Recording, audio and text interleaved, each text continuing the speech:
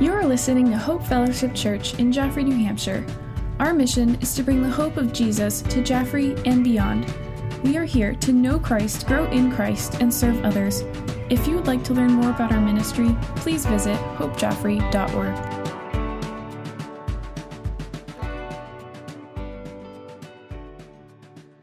We're talking about love. But how does love cast out fear? Let's look at 1 John 4, verse 7. It says, "Beloved, let us love one another, for love is from God.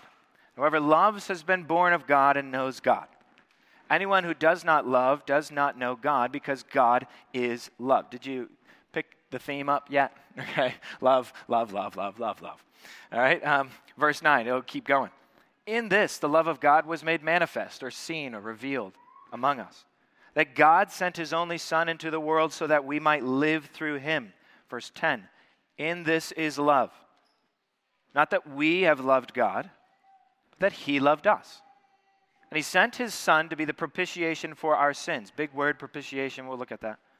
"Beloved, if God so loved us, we also ought to love one another. No one has ever seen God. If we love one another, God abides in us and his love is perfected," or completed, in us. Verse 13, "By this we know that we abide in him and he in us, because he has given us of his Spirit. And we have seen," notice this, "seen and testify that the Father has sent his Son to be the Savior of the world." We've seen and testified. Verse 15, "Whoever confesses that Jesus is the Son of God, God abides in him and he in God." And then here's another key verse, verse 16. "So we have come to know and to believe." Know and believe that the love that God has for us, that God is love. Here it is again. "And whoever abides in love abides in God, and God abides in him." That word abide can mean remain or stay. Verse 17, "By this is love perfected," or completed, "with us, so that we may have confidence for the day of judgment. Because as he is, so also are we in this world." Here's verse 18, the key verse. "There is no fear in love, but perfect love casts out fear. For fear has to do with punishment, and whoever fears has not been perfected in love. We love because he first loved us." Father, we pray, God, that you would open up this text to us this morning, speak clearly to us, help us with our fear. Help us, Lord, as we are so eagerly anxious and worry. God, help us to see your love in a new light today, that all fear would leave. In Jesus' name, amen. What is love? What is love? And as the song goes, we're not going to sing the song, okay? What is love, right? What is love? What is true love? Right? We say that a lot. It's true love. Some of you might, as a kid, I was like, I love sports and I love pizza, right? I love them, right? And I've made the joke before in the past, I love Tom Brady, right? I did, right? Back in the day. But do I really? You know, this word love is used so many different ways. Talking about pizza and sports. And then here, God says God is love. And then Isaiah 43, he actually says, God says in Isaiah 43:4, he says, "I love you." It's pretty crazy. So I've been thinking, I don't know, I feel like I've shared this in the past, a story of how I found true love. Okay, right? Everybody so, "Aw." Okay, there we go. You'll pick it up. All right. So I know this is a Sunday morning here, but I found true love. I met my true love in high school. Okay, Jamie. She's not here in the front row. I believe she is somewhere around here. She's hearing the sound of my voice. But I told her I was going to be sharing this story. But we met in high school. We were high school sweethearts. She was dating another guy. I was dating another girl. We eventually broke up. She told her friends she'd never date me. Okay. That didn't happen. I didn't let that go, right? And I persevered, okay? And finally, we went to some like Harvest Fest or event at school, and we started dating. My mom doesn't know this, but we held hands on the bus and all of these things, okay? Mom is here. This gets awkward, okay? So then we started dating. We dated through college. But in high school, what we used to do back in the day was we talked on the phone. Mom remembers this. We used to talk on the phone all the time, and then you'd hold up the signal or whatever. Nobody could call because you're on the phone for hours. But we were on the home phone. Do people still have those things today? You know, like a landline home phone? We used to sit outside. I would sit outside in my red truck in the front yard at night talking for hours about sweet nothings, or whatever. And my wife, Jamie, at that time, we were dating. She was talking on the phone somewhere else as well. And it was nighttime. It was one of the first times we finally had one of our first real conversations on the phone. And we were looking up at the stars, and I kid you not, this is getting really romantic. I was looking up at the stars, and we saw a shooting star. To this day, I'm not joking, okay? We both wished upon the shooting star. Like, this is like Hallmark movie stuff. And we wished upon a star, and then, as a good boyfriend I was begging her to tell me the wish, what she wished for. Of course, though, if you tell someone what they wish for, it doesn't come true. But eventually, I got her to cave. She told me what she wished for, and I was super disappointed because it was like something super basic, like, help me, Lord, to get a good grade on the test on Monday. And I was like, well, that was what you wished for? And then, of course, she then begged me, what did you wish for, And I wouldn't tell her because I'm strong, right? And I didn't cave. And for years, I wouldn't tell her what I wished on. Years went by. We dated. We broke up for 24 hours in college. We won't talk about that. But then we got back together.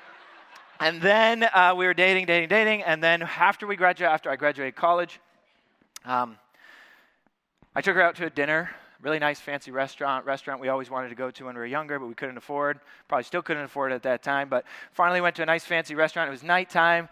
We're all dressed up. And then we went outside to this garden that's there. And there's Christmas lights, like white lights all around. It's dark. And I told her to look up to the sky. Here we go, getting romantic again. Look up to the sky, and I said, do you remember that time when we wished upon a star? And we wished, and she's like, yeah, what did you wish for? Because she used to beg me all the time. What did you wish for? She would always try to get me. So she said, what did you wish for? And I said, well, I would love to tell you what I wished for, but first I have to ask you a question. And so I got down on one knee, and I asked her to marry me. And I said, would you marry me? And she didn't even say yes. She just tackled me and hugged me and said, what did you wish for? That's all she did. I was like, you're supposed to say yes, and there was supposed to be this moment. And then I was supposed to say, well, I wish that you would marry me one day. And so then I could tell you the wish. But then she said, well, yeah, of course, duh. So yeah, that was the story. And that was where true love was formed and fashioned and continues today, right? Perfect, true love. Well, the point of sharing all that was to stick something in your mind that is a true love story, my true love story. It's not yours, right? It's mine and my wife, and I love her dearly. But even our love that we have for each other pales in comparison for the love that God has for mankind. This is where the preacher segues from story to application, right? But it's this concept of love. We read it, 1 John 5. It's very simple. God is love. What in the world does that mean? What does that mean for you? What does that mean for your eternal soul? The fact that God is love. And how does he express that love? How does that change our definition of what true love from God actually means? And what does it do? The fact is, here in this message, for the few moments we have remaining, is ultimately that the love of God is the ultimate antidote for fear. The love of God is the ultimate antidote for fear. If you look at 1 John 4, verse 13 and 14, speaks about two words that I highlighted as we were reading it. It tells us that if we abide in him, we are with him. But it tells us in verse 14 in particular that in him, this person that we're looking at, John is giving us a testimony, an eyewitness account of someone that he has what? Seen and testified. So he has seen this person with his own eyes, and he is testifying to you about the existence of this person and the importance of this person. And who is that person? Well, he's giving us an eyewitness account. This is something that we can see and we can testify that God sent his Son into the world to be our Savior. He gives an eyewitness account. If you were to look at John chapter 1, 1 John chapter 1, verses 1 through 5, we're not going to read them, but John gives another account of how he has seen the Word, he has seen Jesus, he has touched him, he has heard him, he has watched him, he has seen him proclaim the truth, and now he is there to testify to you about the existence of this person. He is giving you an eyewitness account. John, the Gospel of John, 1 John, as a disciple, he was there. He's like, I was with him. I had meals with him. I listened to him. I walked with him. Many of you have not seen him in this way, but I have. I'm telling you, and now it's as if he's in a lawyer courtroom and he's brought up to the stand, and this is an eyewitness of the event that took place. This guy, he was there. He saw him. So in other words, we're saying that this is real. This is trustworthy. This is not something that was made up. This is not something that we can just pretend. Rather, this is something that was real, verifiable, historical. Jesus was a person who walked on this earth. And so if Jesus was real and walked on this earth, who was Jesus and what did he come to do? Jesus came in many ways. In verse 9 through 10, we see this. He came to embody love and to embody life. These are concepts, as we said. Love. What is love? So many different things. What if love was embodied in a person? What if love walked in here and sat down next to you? This is what the scripture is telling us in verse 9. Look at verse 9, 1 John 4. After it said God is love, it says, in this, the love of God was made manifest among us. Manifest? Maybe a word we don't use all the time, maybe. Revealed, made visible or seen. The love was made visible, was manifested in front of us. So you could witness and see love. What is love? It's right here. It's a person. The love of God was made manifest to us, among us. And what is that? Well, God sent his only Son into the world so that we might live through him. Verse 10 says, in this is love. Well, what is it? Well, not that we loved God, but that he loved us and sent his Son to be the propitiation for our sins. How amazing is that? It's not so much that we loved God, but that he loved us. The love of God embodied in the person of Jesus. Ultimately embodied in the person of Jesus so that it can be seen and so that the action of love can take place. It wasn't so much me just talking about Jamie and how I loved her, and yeah, I should get around to asking her to marry me one day. Oh, I love this girl dearly. Well, do something about it, as you would say. Put a ring on it, right? You know? Do something. So this idea, I could talk about love all I want, but until I take action upon that love, it is still just a thought and an idea. Okay, so some of you who are maybe in that point, don't say that the pastor told you to put a ring on it today, okay? Just you speak to the Lord about that when that timing is, okay? The pastor said, no, okay. And then embodied love and embodied life. Again, 1 John tells us how the eternal life has come in, has been made manifest to us. This is love and life embodied in the person of Jesus. In fact, John 1:14, the Word became flesh and dwelt among us. We have seen his glory. The glory is the only Son from the Father, full of grace and truth. The love of God is seen, it is touched, it is heard and received. This love does not just love, but it loves so that it gives us life. Do you see that? So it says in verse 9, 1 John 4:9, that God sent his only Son into the world so that we might live. So that we might live. We sang about earlier how we've grave and the death no longer. We've sing about it, we talk about it, how we live through Jesus. It is life that is found in him because of his love. And it is because he is ultimately the only Son of God. Do you see that in verse 9? God sent his only Son.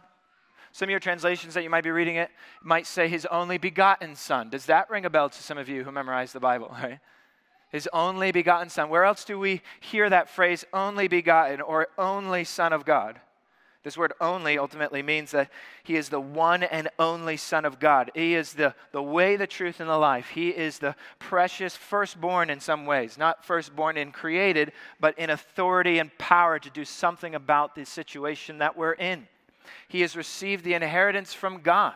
He has the authority on God to work the kingdom of God here in the flesh. So does the only Son, this only begotten, well, we read it obviously in John chapter 3, verse 16. John 3:16. We were talking about it in our 9th grade class. 9th graders, you remember that this morning? John 3:16. One of the most common verses in all of the Bible. I'll quote it here often, but we read it. For God so loved the world that he gave his only begotten Son, that whoever believes in him should not perish but have eternal life. God loved the world, sent his Son so that you can have eternal life. Now we stop there very often.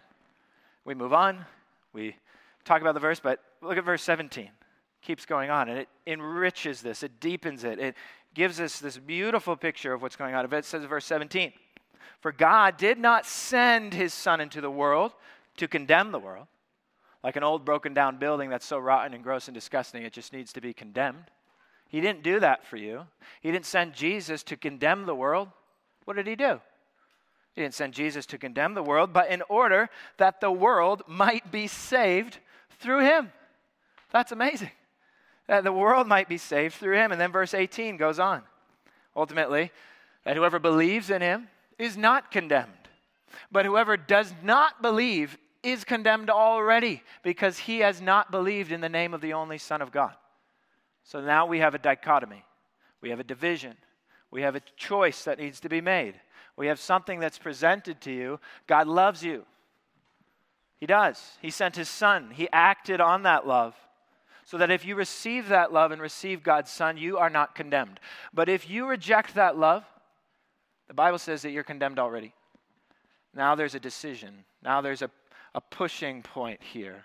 What is it that we're going to do? Will we receive God's love that he has for me, or will we reject it to his face and choose our own way and ultimately seek to love ourselves to salvation, which ends up in destruction?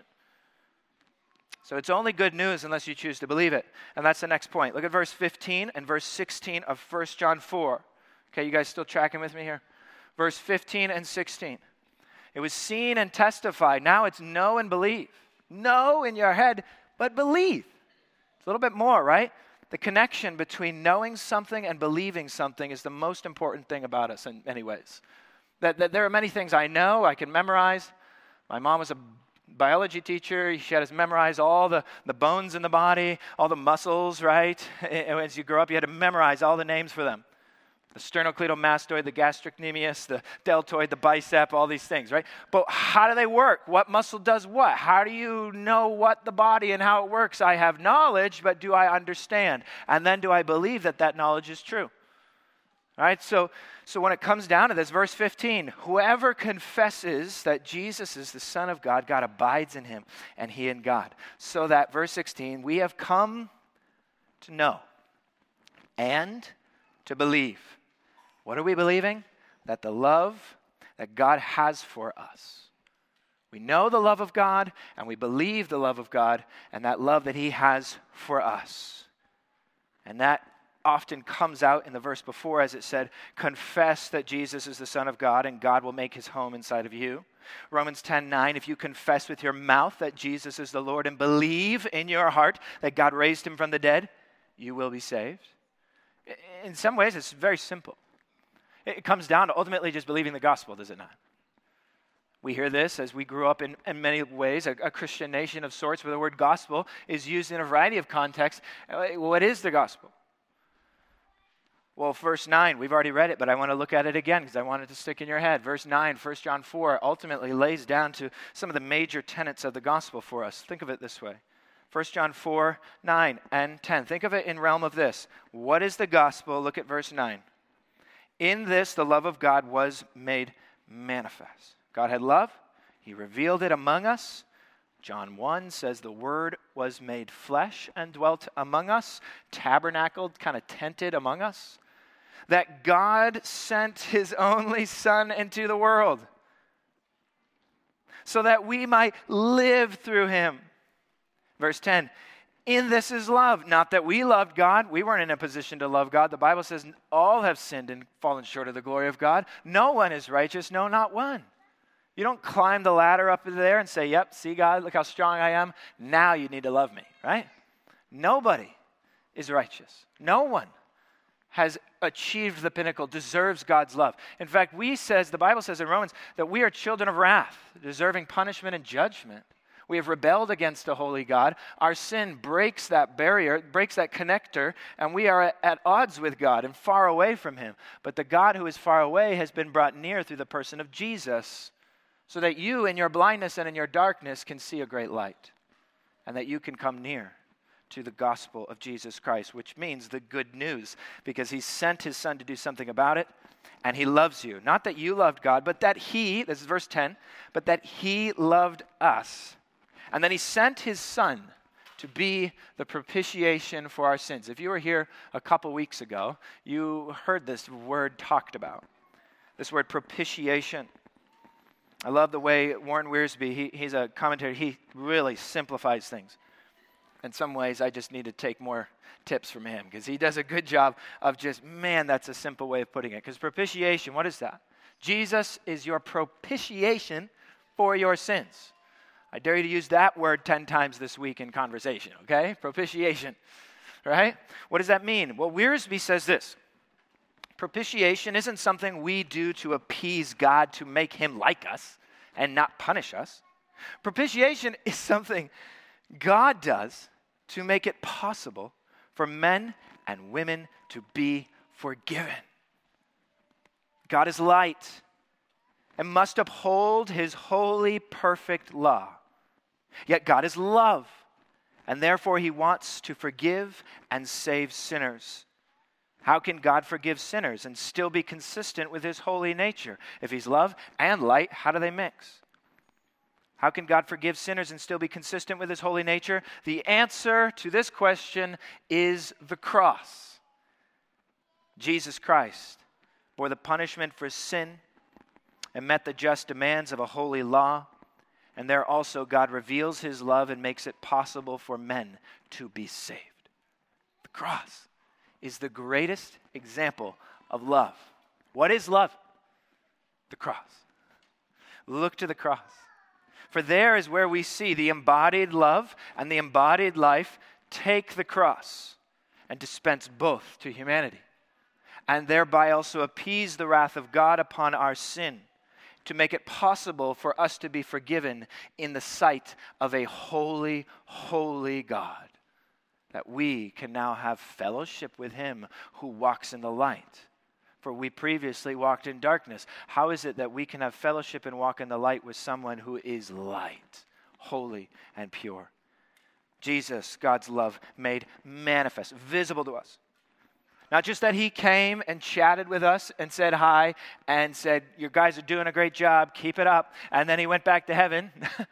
He came because we couldn't do anything about our own salvation. And he came to be our salvation and to make a way for us to go to heaven to be with him. And to then one day restore and redeem this creation to live in eternal bliss and glory with him. He took our punishment. He canceled the debt. You were dead in your sins and in your trespasses. We have all sinned. We've all offended God. If you think you have not offended God, 1 John 1 says you're a liar. If you say you have no sin in you, you make God to be a liar and you yourself to be a liar. You've offended him. And yet he didn't leave you in that offense. He died so that you didn't have to die. He died so you can live. And yet how is this possible? Why is that? Why would God do this? That sounds ridiculous. I know how evil, wicked my heart is. The fact is, the reason for all of this is because God is love. And yet, do we believe that? God is love. And that God would actually love someone like me. And so then I wouldn't have to constantly be afraid of my soul, my position before him, fearing God as if he cannot wait to punish me and put me in my place, or seeing God as someone that I love in return for the love that he pours out in my life.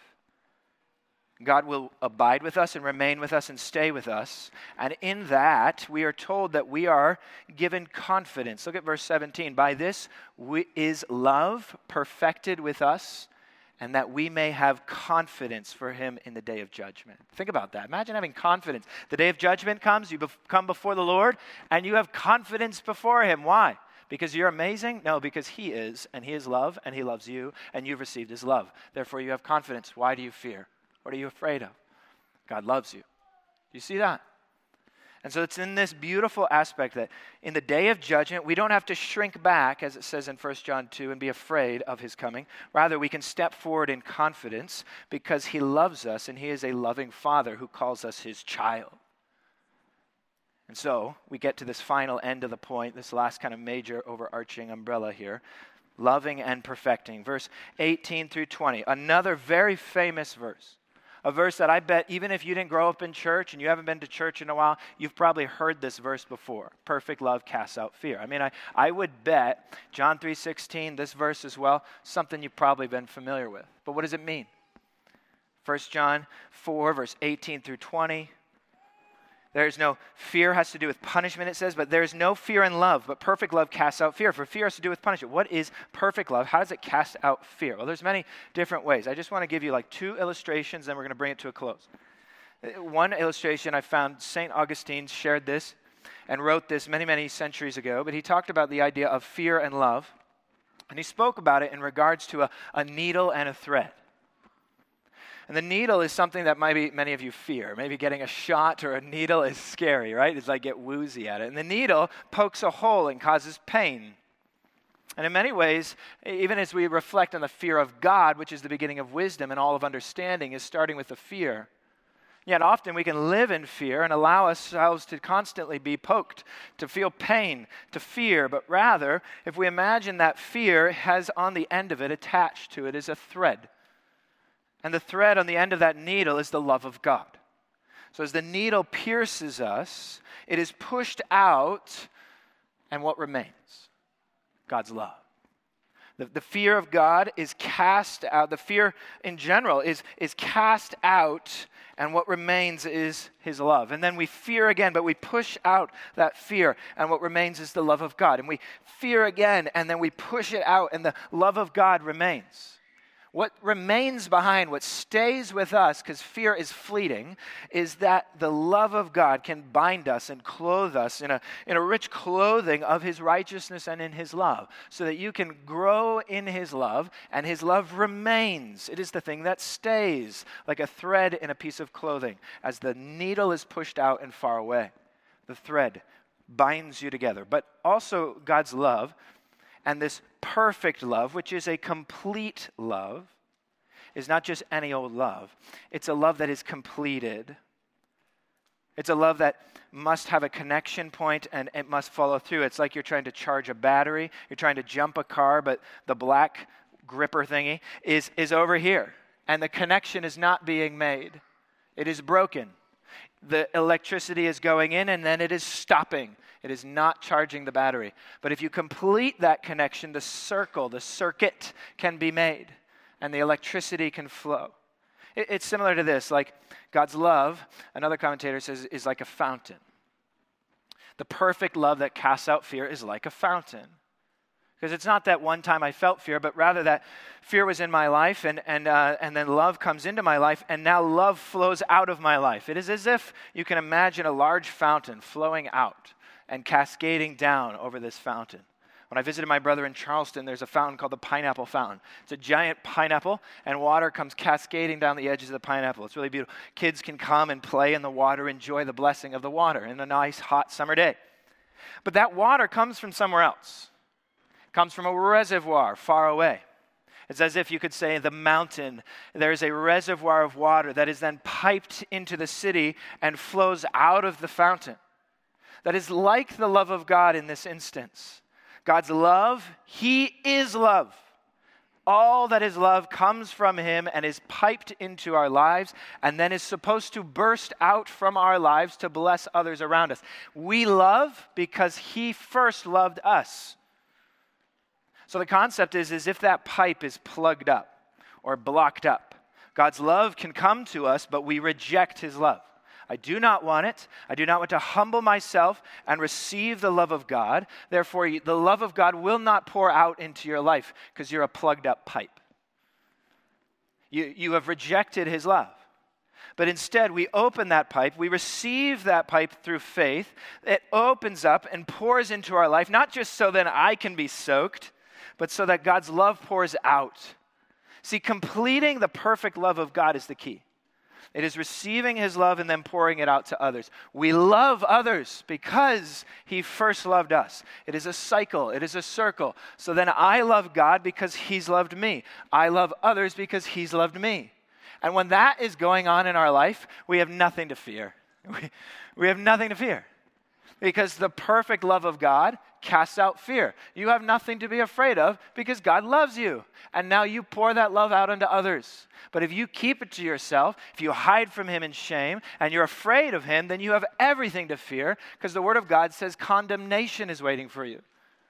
But the fact of the truth of the matter is that God loves you. He has sent his son for you. And you can live fearless because you're no longer condemned. Because Romans 8 says, God shows his love in Romans 5, but as he shows his love, Romans 8 says, there is therefore now no condemnation for those who are in Christ Jesus. And we can be fearless today in some ways. We can fear less because we have more love in our lives. And we know that ultimately when that pipe is completed in faith, we believe and that love comes flowing in our life and nothing can break that. Nothing can separate us that. Is that just the preacher saying that? Romans 8, verse 35. What does it say? What can separate us from the love of Christ? What can separate you from God's love? You receive his love. What can break that? What's stronger than God's love? Anything? Tribulation, distress, persecution, famine, nakedness, danger. The verse goes on, verse 38. It says, for I am sure that nothing, neither death, nor life, nor angels, nor rulers, nothing, nor things present, nor things to come, nor powers here and powers that be. Verse 39, nothing will be able to separate us from the love of God. Nothing can separate you from the Lord Jesus Christ, our Lord. We can be fearless because we have more of God's perfect love in our lives. But the challenge is, I close. It's a warning, as I've already displayed to you. And I don't do this in every service. But it's that warning that it is in some sense we're putting the decision on you. You can come to church, you can say the right things, you can go to Sunday school, you can do all the right things and look good on the outside. But is God's love being perfected in you? Have you believed that in God and his love for you? Have you humbled yourself before him? Have you received his offer of salvation and faith through belief and trust in him? Because belief and trust and faith is all about him, not us. It's all about what he's done for us, that he sent his son, that he loves us, that he is love. Because Proverbs says that there is a way that seems right to man, but its ends in destruction. There is a way that might seem right to you. There's a way that seems different from this, that you have the answers and you know more than God and his word. And I pray that God would humble your heart. For those he humbles, he exalts. Those who come to him and draw near to him, he draws near to them. You say, I don't know all the answers, Pastor. I don't know all the verses you know. That's not what it's about. It's not about knowing all the right things. It's about believing. And some of you might be doubting today. Well, I just had a rough week. Well, doubt we may, but believe in God we should. We believe in him. We receive his love. What is it that you fear? Why are you afraid? God loves you. Now we can walk not afraid of punishment. For whoever fears has not been perfected in love, but rather there is no fear in love. Perfect love casts out fear. So now today, we walk in a place, we walk in a path, receiving the love of God, and now we live in freedom and in liberty. We don't live under condemnation, fear, guilt, and shame. Those things are the areas of that push us down. It's this aspect of walking in what Christ says we are, in our identity in him, and receiving the embodied love and life that comes from him. It's the best news ever, right? It's good news. It's the gospel. It's salvation. We can't save ourselves, but God has done something to save you. Believe in him. Put your faith in him. Confess in the Lord Jesus Christ that he is the Son of God, and you will be saved. If you want to talk to me or someone else after the service, you can pull me aside, one of the elders. Some of the prayer team potentially will be here. I know some of the others might be available. I'll be in the back, might be in the front. Come up, find me. I'd love to talk with you. I'd love to talk with you about how you can know Jesus, how God can show you his love into your life, and you can walk abiding in him, and the best part of all is he abides in you. Let us pray. Father, we thank you for this truth. We thank you for these words. Would you speak the truth of your love and your life into us today? God, help me as I try to make clear these things. Lord, help these words to go forward and be clear. May your Spirit clarify where I was confusing. And God, may you speak truth into our lives. God, we recognize your power. We recognize how you love us. And yet, God, give us the faith that we need. Lord, I believe, help my unbelief. Lord, today, encourage us. Strengthen us. Give us hope for tomorrow.